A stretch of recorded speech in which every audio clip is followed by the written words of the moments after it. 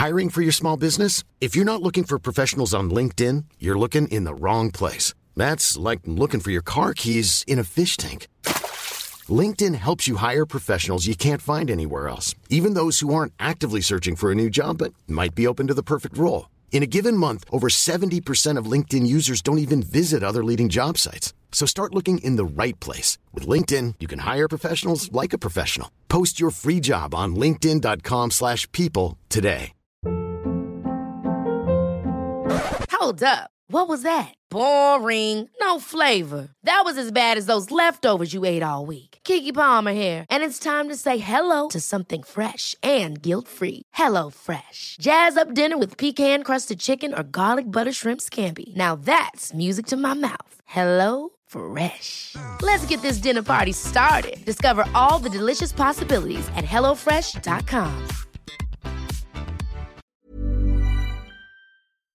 Welcome to this week's episode of the NERO Show, your home of unfiltered cycling chat. In today's episode, SRAM rival opening new horizons in good value bikes. Everyone's got an opinion on Netflix. Well, not us. We're going to talk about YouTube. Aqua Blue Pro Cycling, a team from 2017 that was years ahead of its time with its equipment. Gilets are dead, arm warmers look like shit, and winter bib shorts. What the hell are they?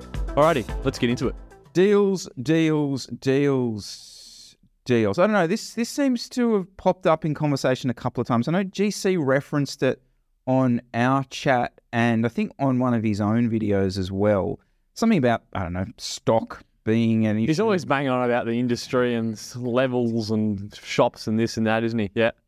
But the result of that, he seemed to be suggesting, was that there were going to be some deals around. So I think there's potentially some truth in this, Jesse. Mm-hmm. So... Why don't we go shopping? All right, let's go. Go shopping? Yeah. All right. Do you want to take us into some retail to start us off? You sent me one here on Pushy's Giant TCR2 disc. Looked like a pretty good deal. 2,700 Aussie. Just bog standard TCR with 105. But that retail price was 3.5. So yeah, they've taken $800 off the price. But that moved me into then. I was looking at that and I was kind of going, well, would I buy this as a bike? Nah, I still don't like it. Discounts there, and that's kind of what we're seeing, aren't we? 15 to sort of 25 off. Yep. But as a deal, I don't really like that bike. Crappy wheels. It just doesn't do it for me. There's not a lot of ways you can go with that. Yeah. Exactly. And looking at that price, I'm still going, secondhand marketplace. If you're in the $2,000 to $3,000, you're probably going to get something with electronic shifting. So good deal. And that moved me on to then I went on 99 bikes, and I've kind of had an eye-opening moment here with these Meritas that are doing the SRAM rival group set. Yeah. Okay, so the SRAM rival group set. Firstly, electronic shifting, great for beginners. It's super easy. Don't need to think about it. And the SRAM rival has that inbuilt power meter in the spindle. So these builds here that are coming in under $6,000 come with a power meter that's accurate, most importantly, electronic shifting, carbon wheels that are fairly deep. I don't know, you could nitpick in, are they really good? But they're 45mm carbon wheels. They'll be pretty good. Yep. Race tires, GP5000s. And the price here, 5,268 Aussie for either the Sculptura or the Reacto. And I'm looking at this package going, there's not really anything it's not doing. It's got everything. It's got a separate handlebar and stem, which is good because that's probably something you might want to play around with as a new bike. But to be getting... So what did it retail for? It retailed for 6,200. And what's the discount now? It's 5,200. So you get it's 1,000 off. Yep. So it's around that 20% mark. Yep. And it's... I looked at this and I went, wow, like I have been saying that the prices of things are getting more expensive, but what SRAM are doing with this rival group set, with the power meter as well, because remember, a power meter, if you're buying a different bike, do I have to change the crank set and the spindle and get a different bottom bracket? Take that off, then you can sell that, and then you but you never sell it because no one wants a crank up with your crank length. So then you go, okay, pedal power meter, oh, okay, one-sided, like two-sided's paid another $1,000. Then I got to change my cleats. Ugh, this is just like, holy shit. I don't know if this is worldwide. I'm going to have a bit more of a look as we sort of go through it. But the one from me is just like you said. I think the commonality here is that rival group set. Yeah. Like if you go onto the Specialized Australia website, that they've got a Tarmac SL7 comp, and it's running the same gearing that you just went through, the rival ETAP axis, so power meter, carbon wheels, etc., carbon bar stem. Actually, no, not carbon bar stem. Take that back. But again, you are coming down almost $1,000 down to $6,500. So that, in US dollars, that's down to around sort of $4,000, that kind of area. And the commonality there is that group set, because like you said, that seems to be where the bang for your buck is occurring. I don't know. The OEM pricing for that power meter must be nothing. I've never seen. To be honest, I've never really looked at these. I never really looked into it. And then I was looking at these bikes. All these rival spec bikes are really good value. I mean, that SL7 is still, the Merida slaps the SL7 there because it's less than $1,000. You're saving more than $1,000, and you're getting carbon wheels. That Tarmac comes with those just bog standard alloy DT Swiss wheels. So either what would you pick here? I sent you the links. Would you pick the Sculptura or would you pick the Reacto? Same price, same spec. I am a Reacto person. I don't know. I'm on this massive aero bike buzz. I just can't get off it actually at the moment. Yeah. I would go the Reacto. Yourself? I'd go the Reacto because I think it looks cooler. Yeah. But I think the Sculptura would probably ride better. It's probably, if you did a blind test, I think most people would pick the Sculptura in terms of how it rides. But if you stuck people on 99 bikes with a $6,000 voucher, they're going to pick a Reacto. Shopping. Okay, I'm a Shimano fanboy, not interested in SRAM, all right? Yep. So what else is out there? I had a look at an online Australian retailer, Caish, here, are doing a giant TCR Advanced Pro 1 disc. Yep. Running DI2105. So just quickly run that through. You're getting the electronic gearing, you're getting carbon wheels, obviously the solid TCR frame that goes the whole way up through the range.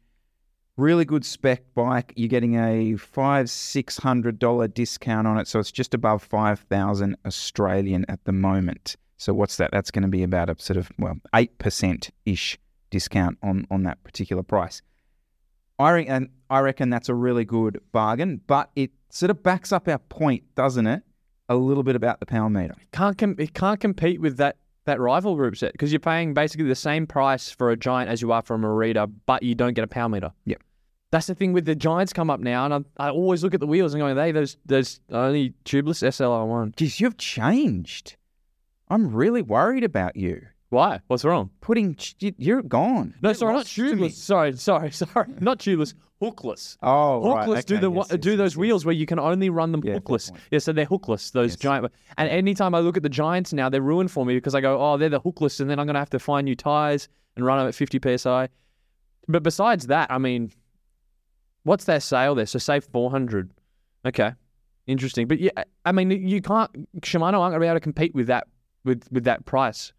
If you're looking for a power meter. I mean, ultimately, if you are looking for a power meter, they really can't compete with that. Obviously, at some point, you've got to go put pedals on that, so potentially you can go down that route for it. But as just a complete build, you're right. It just doesn't compete.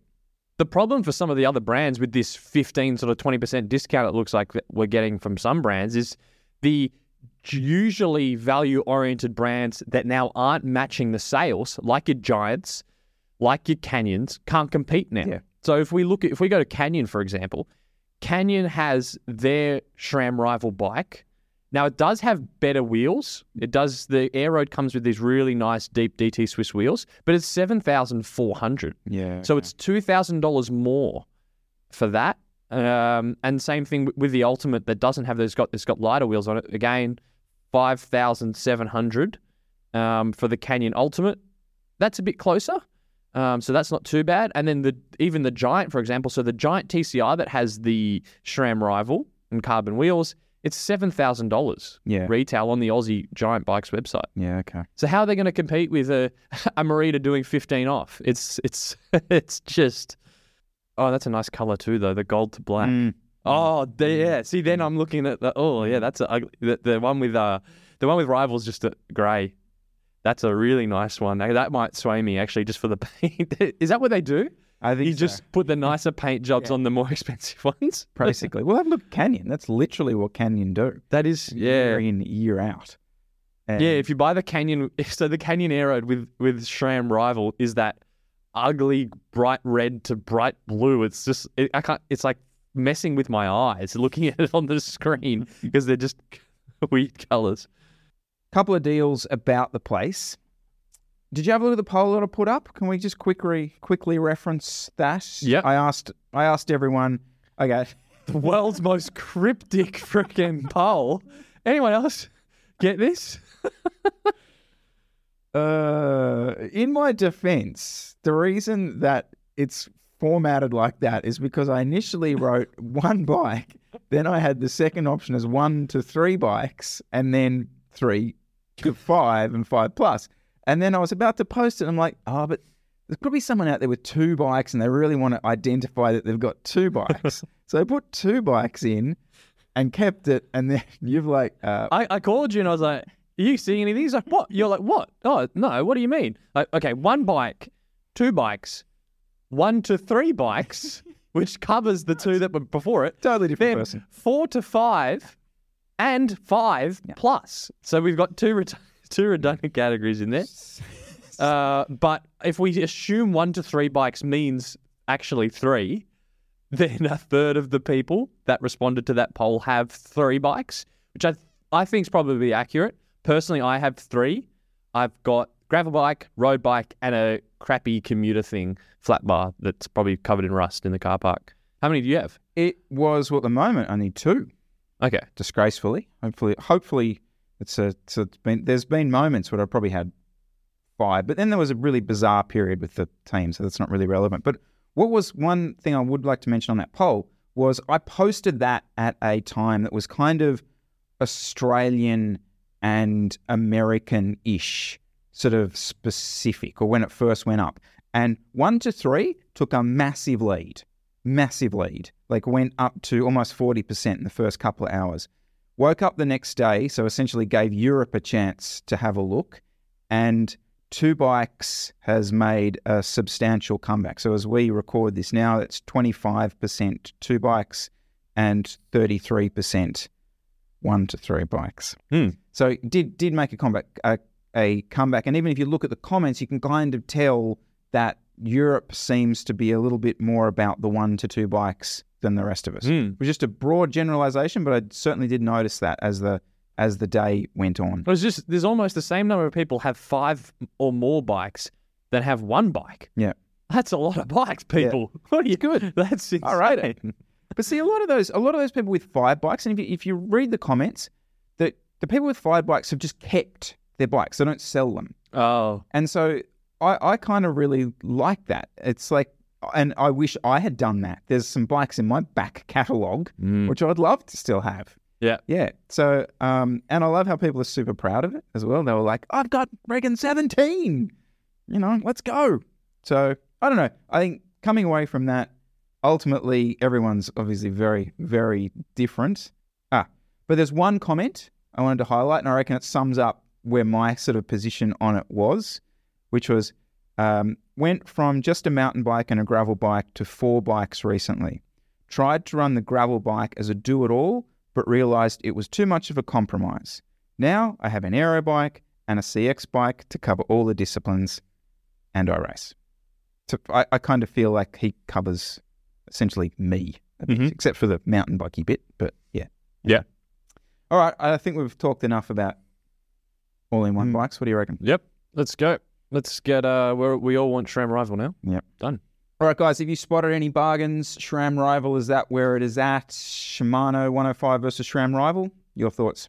So, Frumi's vlogs. I don't know why I did that. Frumi's vlogs. Have you watched any of them?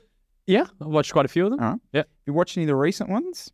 None of the recent ones. All right, I watched ones all from all his when he was on Israel.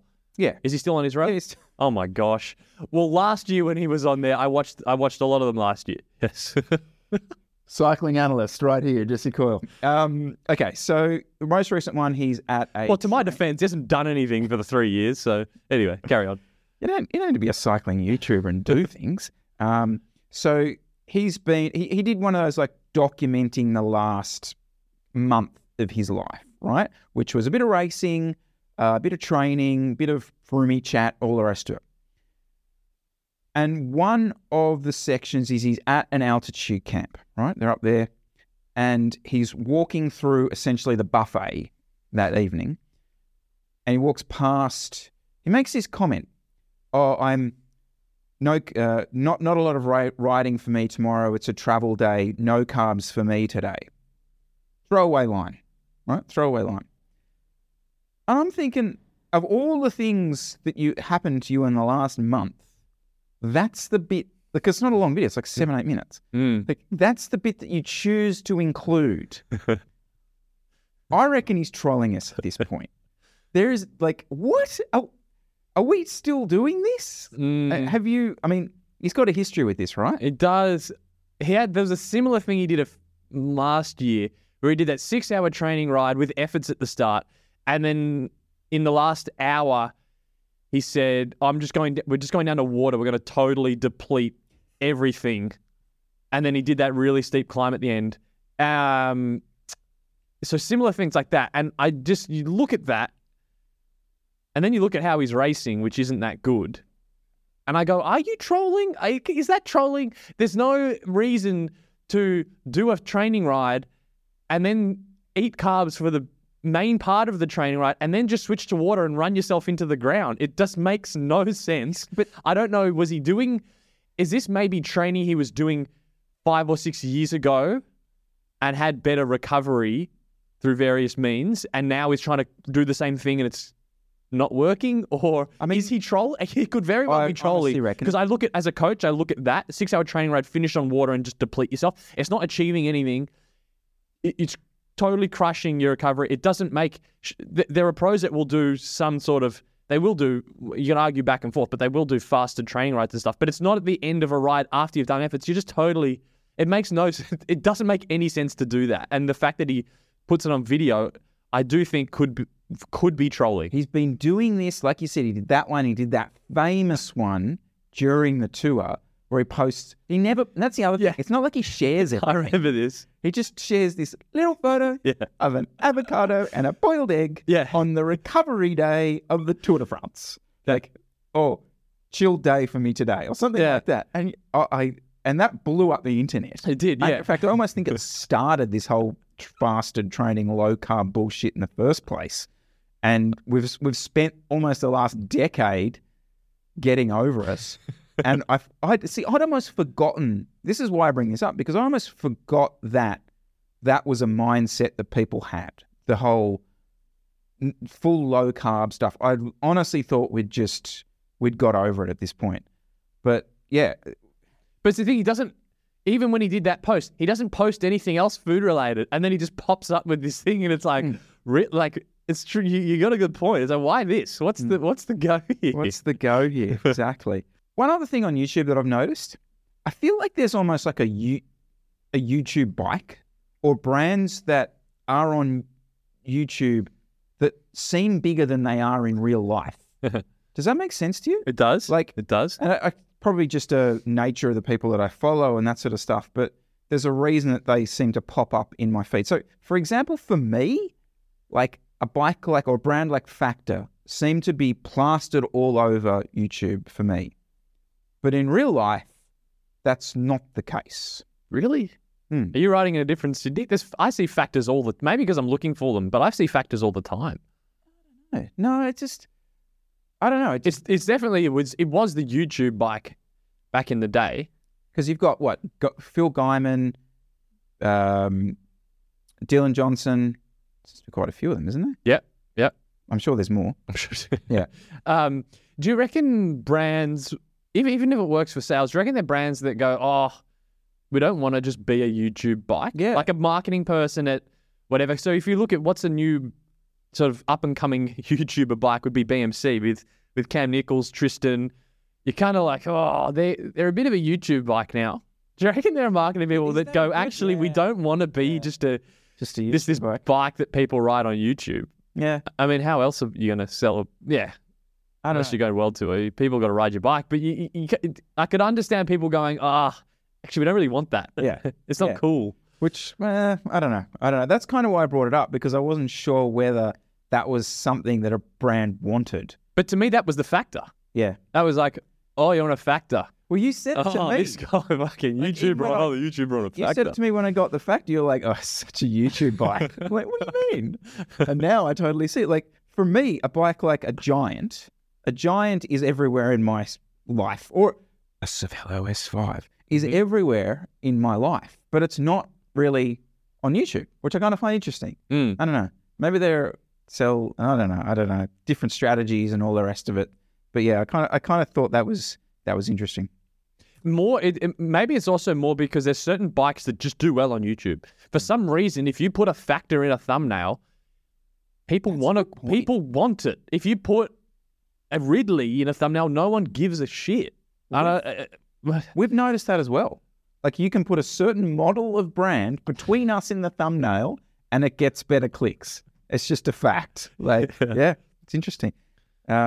Is it Canyon? So we should test that. We should put a BMC in this thumbnail. Okay. Because I'm going to say BMC is the new up-and-coming YouTuber bike. Right. That's the title. title. Which, if we then say it spreads to... That then gets clicks on YouTube because the YouTubers ride it. It kind of eats itself. Mm-hmm. If we then put in the thumbnail, the video should do well. Okay. That's the theory. Right. Let us know down below. Rank the top 5 YouTube bikes. Because we're both in Australia, so we need someone in the US. Like, what's the US YouTuber bike? Maybe it's an S-Works. I think it's a Canyon. Canyon? Yeah. Oh, Canyon. That's it. Yeah, okay. And then what's the European or UK YouTuber bike? I don't know. Great question. Yeah, because it would change depending on what sort of mix of channels are getting pushed to your homepage. Yep, definitely. I had someone message me the other day, say, "Oh, you should check out this new YouTuber. He's called the Cycling Tattooist." Come on, try and keep up, people. Try and keep up. No, you think on the thumbnail, right? Yeah. So the most obvious one so far since we've been recording would be to put a Merida with Rival in the thumbnail. Mm-hmm. But no one's going to click it because it's not a YouTuber bike. Yeah, good point. But maybe it is in Asia because on Oompa Loompa, yes, he does his videos with the Meridas do quite well. So maybe in Asia, Merida is hotter item. Or is the up-and-coming Chinese brand actually the YouTuber brand? Like just generic WinSpace, Yolio, whatever it might be, as the thumbnail. Is that I kind of feel that's is that a different, that's not a frothy one, is it? Yeah, that's a different, there's definitely that's almost a separate side of things, yeah. Okay. Separate community, indeed. Actually, that'd be an interesting poll. We might have a look at that. What's that? Are you considering your next bike to be a up-and-coming brand? Okay. Yeah. Yeah, and we'll list them out. Yep. Yeah, okay. All right, let us know down below, guys. Top 5 YouTube brands that you see in your space. I promise we were going to talk about this before Joe put that picture of his bike up, but I want to talk a little bit about potentially the most, they weren't around for very long. And most people won't know who we're talking about. Most people won't know who we're talking about. But there was a pro-continental team, 2017-2018, an Irish-based team called Aqua Blue Pro Cycling Team. Why do we want to talk about them, Jesse? What were they doing? Because of the gear we want to talk about. Yeah, we want to talk about because of the gear. You want to talk about them because of the kit. Yep. I want to talk about them because of the gear, which was, you look back at it now, and you're looking at this going, this was so far ahead of its time. Yep. And it got trashed on in the moment. It got trashed on. So what were they riding? Okay, they were riding the 3T Strata, I think it's called. Or is that right? Yeah. So 3T Strata, which is basically a disc brake, wide tire clearance aero bike, but from 6 years ago now. Yep. And it looks like a Scott Foyle Cervelo S5 kind of hybrid bike. So frame set was updated, and they were running one by. So they ran one by SRAM with a mountain bike rear derailleur on the back, mechanical shifting, and that was it. They raced on that the entire season, and it wasn't. That's why it was controversial, because they didn't run it for some races like you see Jumbo-Visma doing now. They ran this the entire season, and you look at that now, and it's pretty frothy, and you go, "That's really smart. That's really good." But back in the day, they were a laughing stock. I raced against them in Herald Sun Tour in like 2018. And yeah, these guys rocked up on these one-by bikes, and you're just, what are you doing? But it's ahead of its time. It's totally ahead of its time. And you look at that frame, the shapes on that frame, it's a real pity that wireless wasn't a thing at that moment, because it was actually running a mechanical group set. Yep. If you have a look at it. I mean, that's ultimately what's probably the downfall of this, because the bends that poor cable was having to do around the bottom bracket, you just have a look at the bend into the chainstays. It was obviously going to cause all kinds of problems, which is a massive pity, because it just, all right. So the reason that bike looks so cool, it looks absolutely cool. It's like the blue gloss finish, and pair that with, I have to admit, was one of my favorite kits at the time, navy blue kit with like a goldy leafed color. It was really understated, and it was probably understated for a reason, because they didn't unfortunately have many sponsors, so they didn't have to plaster lots of different things around it. But it was really nice branding, and everything kind of matched just nicely. And they're only around for 2 years. They got totally stitched up, and so they didn't get some really good results, but they didn't get any Grand Tour invites until the Vuelta of the year that they were dying. So basically, it was kind of going to go out by that stage anyway. But I don't know. I look back at that and went, man, yeah, ahead of its time. Mm-hmm. Like at the time, going one by and all that kind of stuff, taking a big risk. Like I just can't see that. What's the next big risk for a pro cycling team to take equipment-wise, do you think? Like we've had the jump to disc brakes, the jump to electronic gears. I wonder what that next sort of leap is. I suppose there's really only one team that's kind of dabbled a bit with one by semi-successfully recently, so that's probably the next leap maybe for some teams to take. But I don't know. I kind of think like, what's the next jump that someone might take? There will be something. No, without a doubt, there will be something. I can't really think of anything that's. Is there anything in the road bike space? Well, the only that we see that the pros don't touch? Not really. The only thing potentially is that classified hub type solution. That is a good one. As a route that they might risk. I think Victor Campenaerts risked it at some of those spring classics. Yep. Potentially that's the next risk. I don't know. Yeah. Yeah. That would be if a team decided to run that.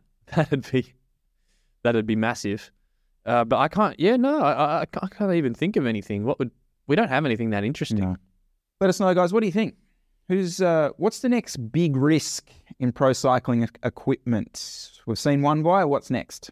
Did you watch the Shane Miller review of the new update to the Sigma head unit? Sigma Rocks 12.1 Evo. I did. How is a company spending money paying developers to work on that? No one's going to buy it. Sigma. Can we do some research on Sigma?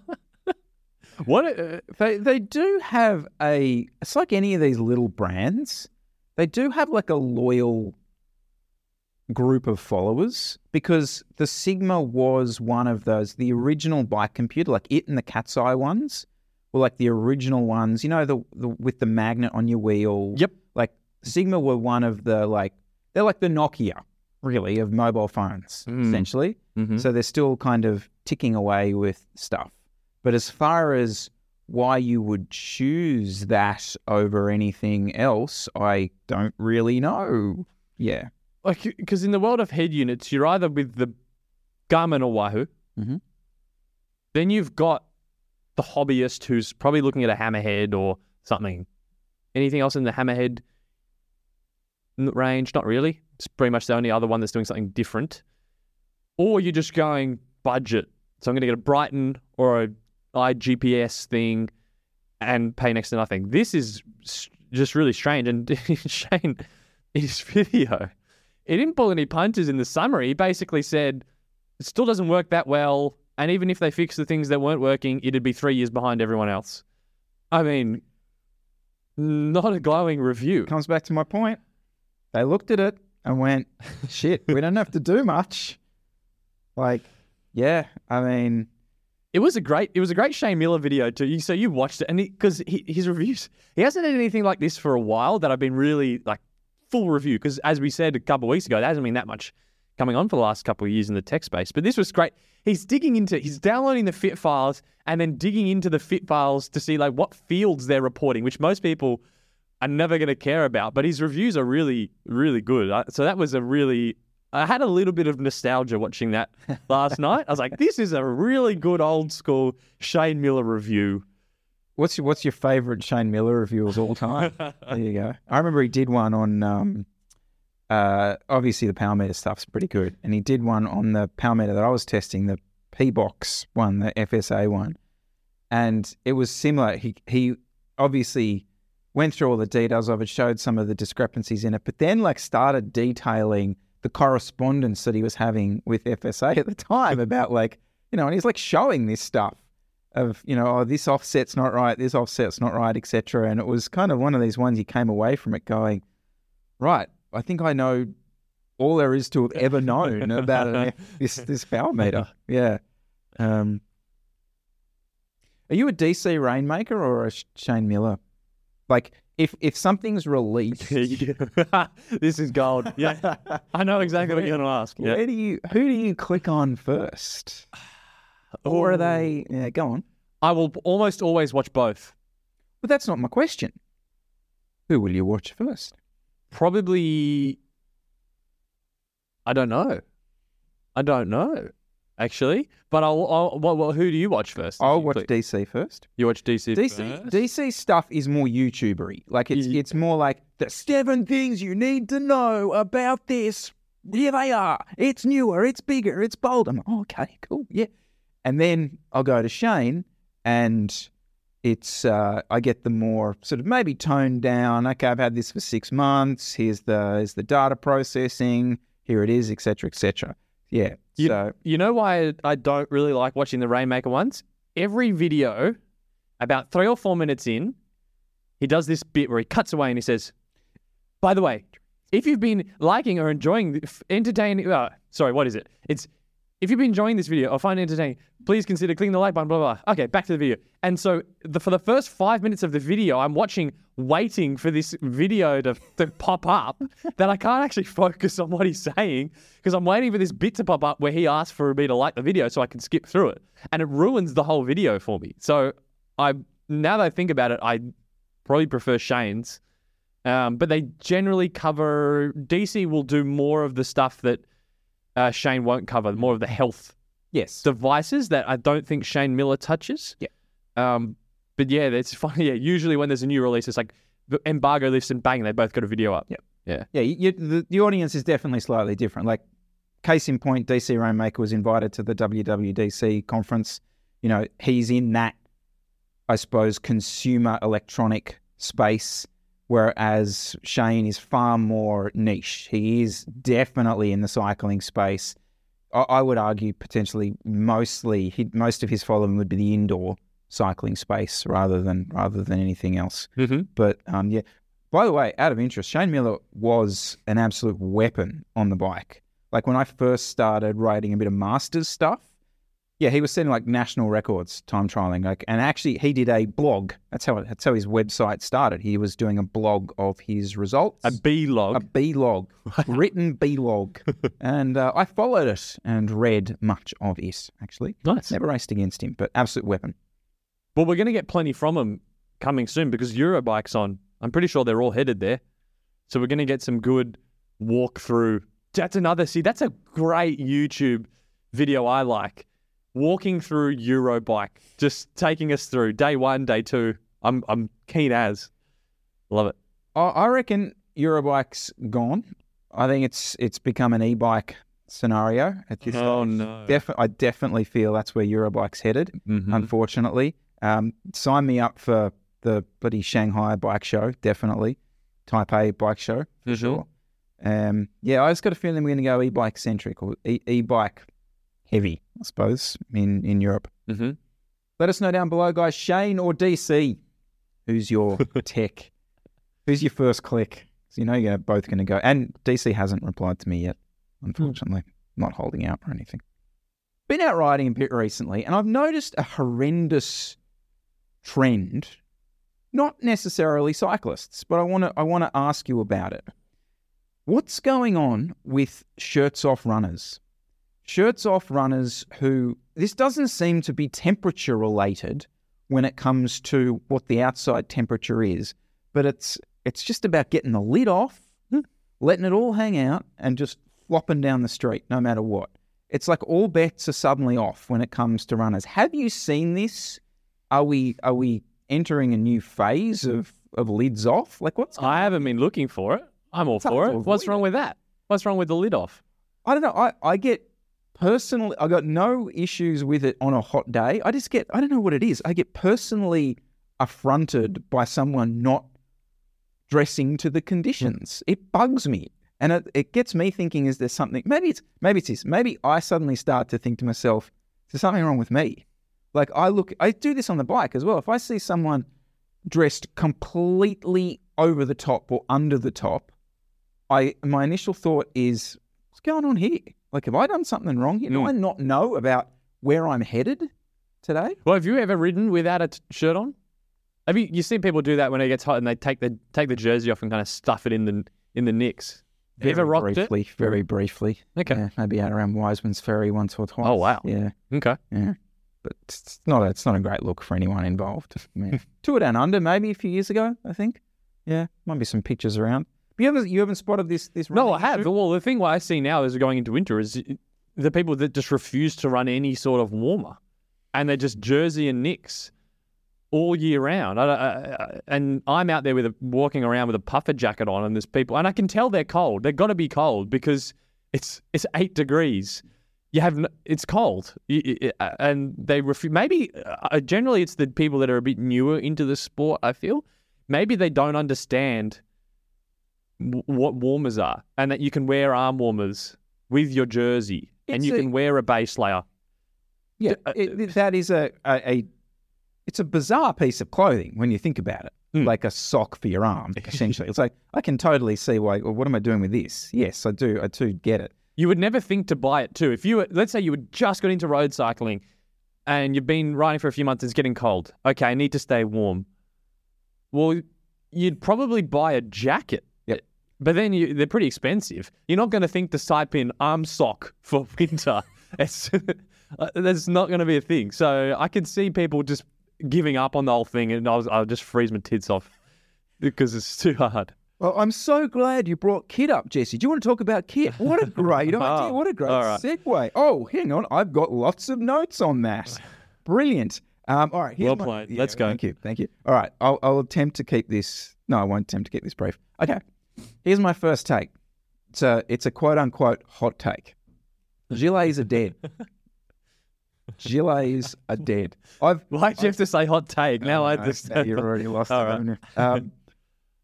Gilets formed the basis of my spring, autumn, sometimes even winter gear. It was a staple. Yeah. All right. And you sometimes you would build around the gilet. So, okay, what colour is the gilet? So armours need to match that. And then the jersey needs to match, the sleeves of the jersey need to match the gilet. So you don't have like a black gilet with yellow sleeves popping out. Here's my take. Yep. The jacket has progressed so far that the gilet is now redundant. Mm-hmm. Now, obviously, yes, our conditions insert many other conditions that the gilet is suited to. But hear me out for a moment, okay? The downside for me of the gilet is When you sweat in a gilet, yes, it's easy to take off, whatever. But when you sweat and you're riding in a gilet, it's almost like a plasticky sweat. It's like a sweat that, how do I describe this? Like you're wearing a plastic bag or something. There's a lack of breathability in the gilet because it's a wind-stopping type thing that it makes you feel uncomfortable. I don't like it. Right? I also hate the way it looks because it always cuts whatever, unless you're fully streamlined with your gear, see it's like full black and you can't see the seam. I hate the bit just here where the colorway looks, it just looks like again, if you walked into a shopping department or something with this, they're like, oh, that guy's wearing his singlet on the outside of his shirt. Like, what a weirdo. And then, okay, couple this with the fact that the classic build of a spring routine would be an arm warmer with a jersey with a gilet, right? So much going on there. You've got to nail that color to that color to that color. Otherwise, you've got this weird tricolor flag thing happening through here, and you just look like a sort of Lego man that's been pieced together inappropriately. So I feel like, and in the same time, the jacket has got so good and so well, it's so breathable now, and there's so many different varieties of it that you don't need it. Couple that with a really good base layer, and the gilet, my friends, is dead. Plus, the only time the gilet looks good is when you're literally not wearing it and it's flapping. That's the best look of the gilet. When you're wearing it, it looks rubbish. I agree. I think a gilet still has its place, especially if you're doing a long ride, changing. Maybe you're starting off cruising, you got to do some efforts at the end, and then if you put a jacket on, then it's so hard to regulate the temp.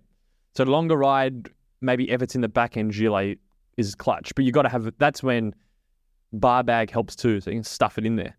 Besides that, I'm all for. You do need it in the wardrobe. It will play a role, but my point is, it is a staple for those shoulder seasons. I think that day is dead. Back yourself with a good.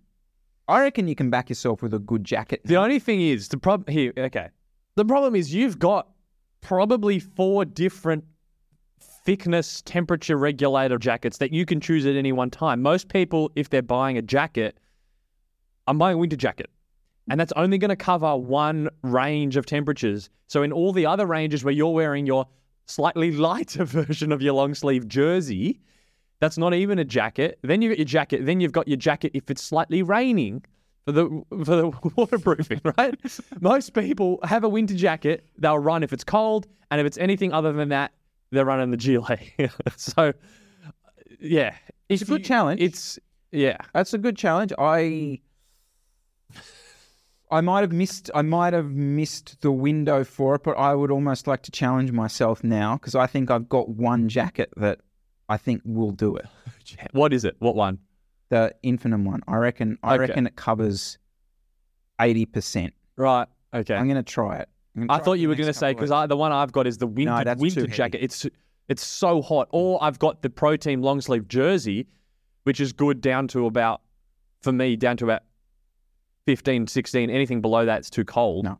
Yeah, okay. No, I reckon that Infinium one's, and most of the brands are doing that now, that kind of, like, it's a lighter gabber, I suppose, would be how I would describe it. All right. Yeah, I'm going to try it.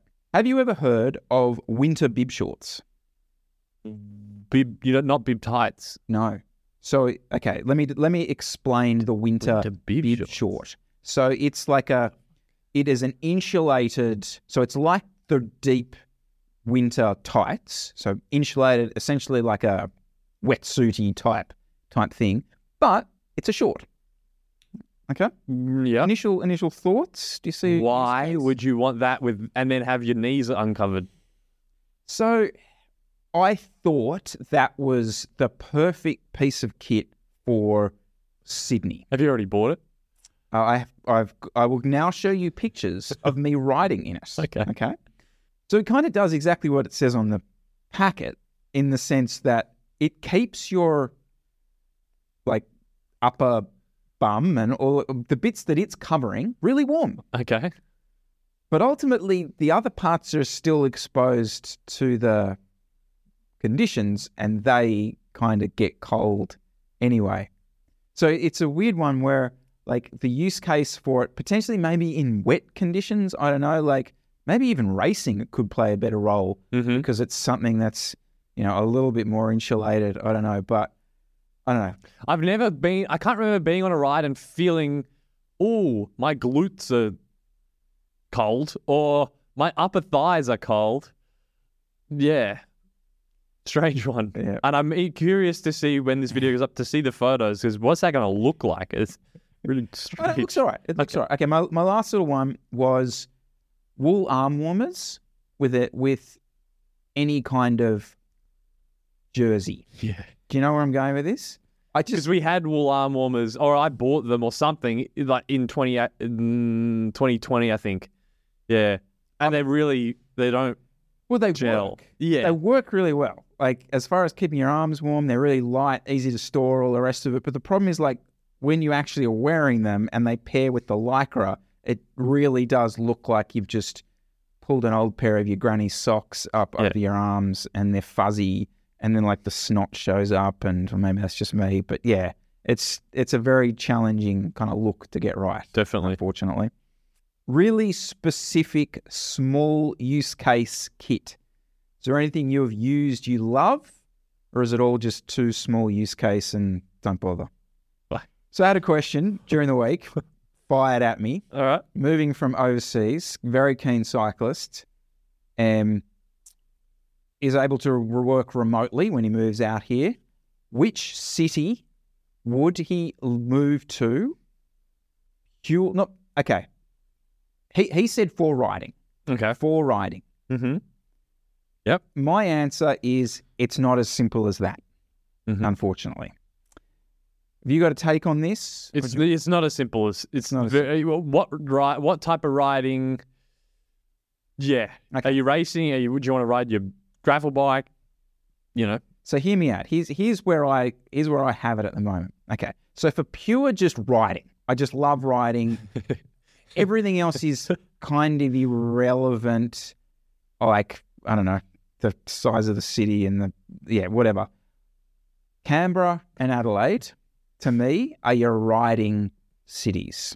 Okay? Now, both of those have downsides. Like, what else do you like doing? If all you like doing is riding your bike and do some mountain biking, Canberra's great. If you like to do anything else, you probably don't want to live in Canberra.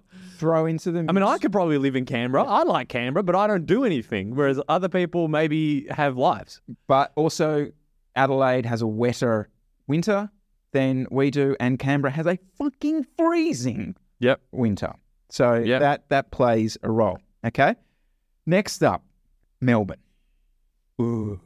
Okay. Now, Melbourne, I would choose for like cycling culture. Like if you really want to get into the sport, you immediately go on like a Instagram bunch ride with all the Instagrammers. Lee Turner, shout. Like that's the place for you. You're basically, it's a massive part of that city. It's very accepted. It's an easier city to ride around from a commuting perspective. Have I made people happy? Especially if you're into the fashion side of things, definitely. Because you could argue Canberra and Adelaide as well have that riding culture, but not in the same cool way that Melbourne does it, definitely. I've never ridden in Perth, but I hear it has very good bike paths. Okay. Yep. That's all I have to offer. People in Perth, let me know otherwise. The climbing's not very good in Perth. You have to go quite far out of the city to get to climb. So if you really like climbing, Perth's not your go. There's quite a lot of clubs and bunches in Perth and just decent sort of, cruising around bike paths. Not a cycling destination. I'd really struggle to give Perth a tick from a cycling box. I think it's getting beaten pretty much in any category by many of the other states. But it's pretty well-rounded. Yeah. I say if you had to give a score based on how it ticks averaged across every category, it's pretty good, isn't it? Yeah, it's a solid. Weather's pretty good in Perth too. Yeah. Brisbane is your pick for weather. Like there's no two ways about that. Like the fact that you're basically riding in jersey and bibs all throughout Winter, yes, it does get hot, but it's manageable from a riding at certain times of the day type thing.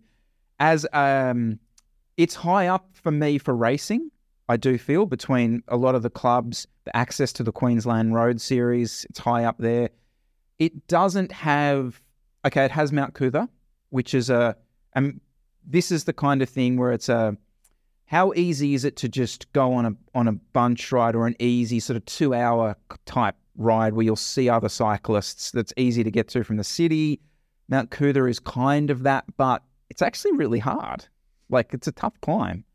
I just don't see Brisbane, because if you're going to Brisbane and you don't need to be in the CBD because you're working remote, you're moving, surely you're going Sunny Coast or Gold Coast, and you're getting much better riding. You're easier into the hinterland, off the coast where you got long climbs, and the beaches are better.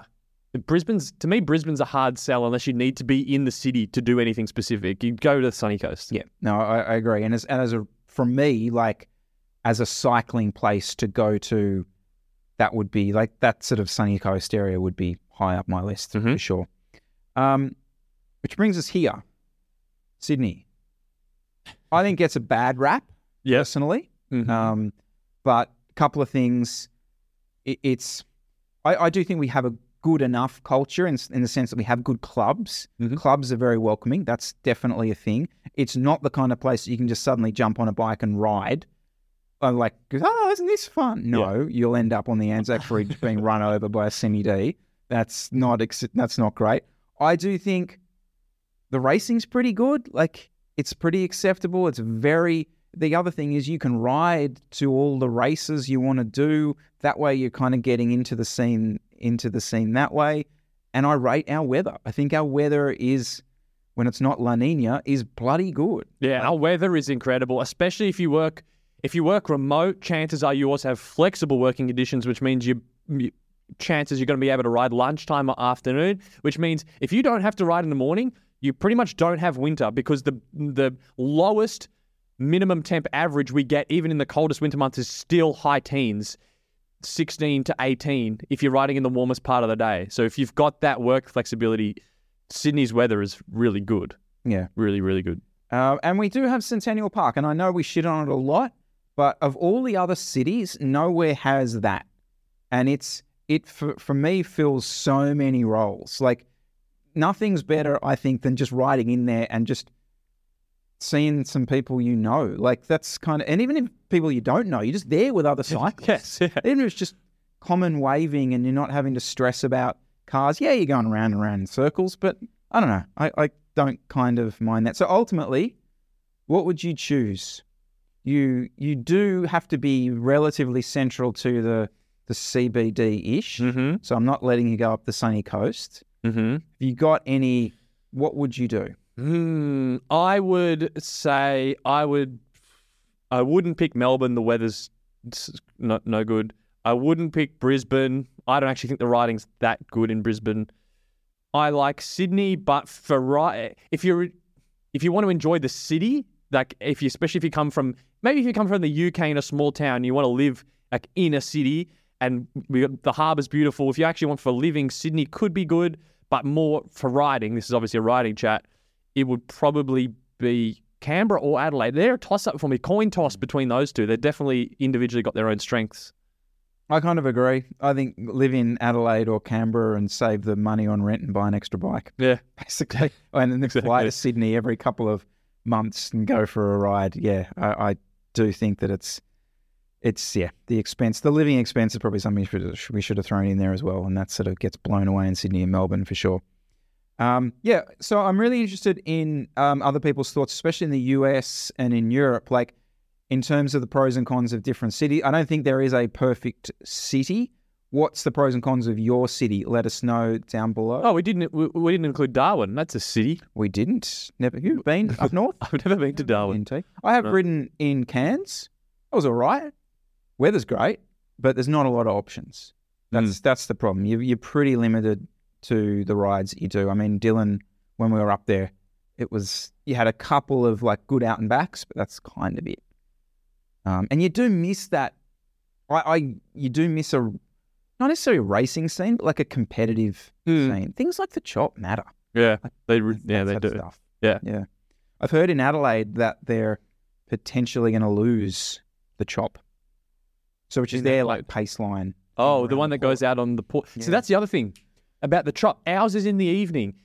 In Canberra, most of the bunch rides are in the morning. They're like 5:30 a.m. I'm never going to do them. I don't want to get up that early. So if I went to, that's the other thing. If I went to Canberra and I wanted to do their Wednesday thingo that I've done before, it's so early. I'm probably not going to do it because I don't want to get up that early. So Al really liked that Sydney. Most of the stuff riding wise happens in the afternoon. The club rides are morning, but everything else is afternoon. Even in winter, like we do that in the pitch black. Like it's mark my words, it's safer. It's actually safer. Because it's just a quieter park. Yeah, massively rate that. I don't know. Queensland, do you have a common? Yeah, they've got the one on Sunny Coast, the one that Cam Nichols does, and that Caleb joined. Oh, that that's thing the they World do. Champs. Yeah, that one. Yeah, so they definitely got something. The Queenslanders again, they all roll out at like 3 a.m. You ever notice that you look at their rides? It's just like, what are you? What? Yeah, they are. That's a morning one. I coach a guy that does that, and it's morning. Yeah, it's he does one on Thursday mornings. Yeah, I don't know. Well, yeah. Now let's get the Alviso set up. The lunch one. That to me. That's the Centennial Park, 12 p.m. 12 p.m. That's right. Get them in. Yeah, how good would that be? There'd probably be like 100 people that show up because everyone. Everyone's on the Strava no one private. works anymore. Everyone's on Strava private. No one actually picks it up. Yeah. Anyway, back doing a bit of training. And Dan threw in a session that he called the Coil 30-second session. Right? I don't know how it's suddenly my name. It's got sprint interval training. There's like 100 different research papers on it. It was fucking horrible, right? Horrible. Yeah. And to the point that, like, if he puts that in my calendar again, I will actively I'll do the thing on today's plan where I'll move it around because I'm scarred from it, right? Yeah. It means you did it correctly, by the way. But that's my point. That's where I want to go with this, right? Because there are other sessions that he'll put in that are hard sessions, and I almost look forward to doing them because it's like you get the sense of I don't know what it is, the sense of achievement. I feel like the numbers that I do are good relative to me, and I come away from it like, oh, that was good. And then there's a session like that, which I'm like, I never want to do that again. Like, surely, do you see that as a coach? Like, because like for me as an athlete, but you know what I mean? Like I fall into this trap of like, I do the sessions that I like doing and I avoid the sessions that I... So. The thing with that is the timing's got to be right for it. And you got to, okay, we're going in, you got to do this session. You're only going to do it for the next month, let's say. And there's got to be some reason for doing it, which is probably you're going to have some sort of event coming up or race or something. So it's got to be timed right because, why would you want to go and do that session when you're 3 months out and you got nothing on? It's going to be a hard sell. Which is where I am. Okay, right. Yeah, we're trying this thing. Yeah. A bit of this high intensity stuff. Well, so then, okay, you don't have an event on, but maybe you've got, so you're trying to get back to fitness. So maybe you've got some physiological target. Have you done like a 30-second max? Are you going to sort of test this? And then you've got that as a goalpost? Okay, so then the motivation will be there from that as a training target. But that's just the nature of a training session that has been designed around do 6 maximal 30-second efforts. There's only so many. It's hard to do 6 maximal 30-second efforts. It's so hard that I only did 5. Oh, did you? Yeah. Oh, wait, to be fair, he put 5 to 6 on my thing. Yeah. 5? Geez, that's a weird one to do. 5 to 6. It's just like, I was always going to take the unders on that. But like, I suppose the reason I brought that up is like, so that was, hard, came away from it not like. Does that mean like, it's almost like, did I get more from that because I was like out of my comfort zone? Does that make sense? The only thing about that session in particular is it's not a range. People don't really do that intensive training. It's really, guys on the track will do it, but generally people will do 30-second max efforts if they're on a ride with their mates and sprint up a hill, but not with like around 3 minutes recovery and then repeat it 6 times. Yeah. Or people will do threshold efforts, which they're kind of used to doing. So it really hits this, and there's a reason why you don't do it, because it's very difficult, and that really hard middle ground where it's really intense and the rest isn't that long. But, I mean, you're done within like 25 minutes, I think. Yeah. Which is another reason I don't like it, because it's just like you're totally stuffed, and you're like, oh. And you can't do anything after. You can't do anything after. You kind of just got to crawl home. If you're trying to tack on 2 hours after it, you're not going to have much fun. No. Thanks so much for watching, guys. Please do make sure to share this on with your mates, like this video. And only 44% of you watching this actually subscribe. So please go ahead and subscribe to the channel. It'll help us out long term. All right, we'll see you next week, JC. See you next week. See you now.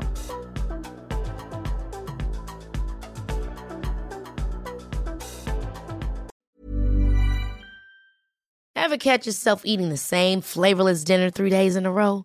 Dreaming of something better? Well, HelloFresh is your guilt-free dream come true, baby. It's me, Keke Palmer. Let's wake up those taste buds with hot, juicy pecan-crusted chicken or garlic butter shrimp scampi. Hello Fresh. Stop dreaming of all the delicious possibilities and dig in at HelloFresh.com. Let's get this dinner party started.